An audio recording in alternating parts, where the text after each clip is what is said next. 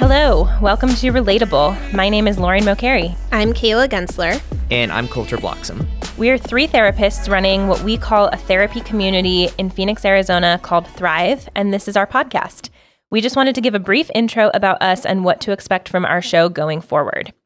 The vision for Relatable came out of some questions that kept coming up in one of the groups that I facilitate here at Thrive. I always notice in groups that it's really hard to get to all of the nuances and complexities of some of the themes and topics that we talk about in those settings, and we just didn't have a great way to address all of the things that I always want to expand on.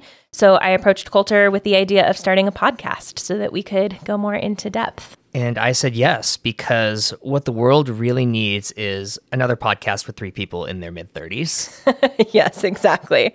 So we kept compiling what we felt like people wanted to learn more about and launched Relatable, a podcast to help you better relate to other people, whether that be romantic relationships, friends, or family, as well as how to relate to yourself. We each come from a different background in mental health. I pride myself in my knowledge on trauma. Cayla, how would you describe yourself? I like to call myself an EFT therapist, and essentially that is based in attachment work and a more clinical way of saying that I work with all sorts of relationships. What about you, Colter? I think I'm really just kind of the personality hire on this podcast. No, I'm joking. I specialize in treating anxiety and OCD, but all three of us are very passionate about relationships because for so many people, the other people in your life are the most important part of it. And we can't really be good therapists without continually addressing it, coming back to it over and over again. So, and like Lauren said at the beginning, Thrive is a therapy community, which means that we do so much more than just therapy here. We have 15 therapists, we hold workshops, retreats, we have 12 different groups, we have a membership that has videos, meditations, and so much more. And we noticed that our clients were finding connection and community with each other.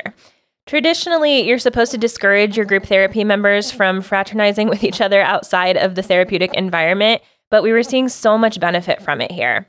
So we decided to run with it, and thus the moniker Therapy Community was born. And the podcast is just another extension of that.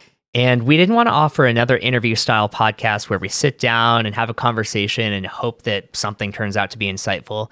Our goal is to thoughtfully choose topics and create good resources for you. So that's a little bit about us, what we do here, and what you can expect to hear on the pod. So if you're wondering where a good place to jump in is, I'd say wherever. Start at episode 1 if you want, pick the newest one, or just the one that tickles your fancy. Wherever you choose is a perfect spot to jump into the community. So thanks for checking us out, and let's get to work.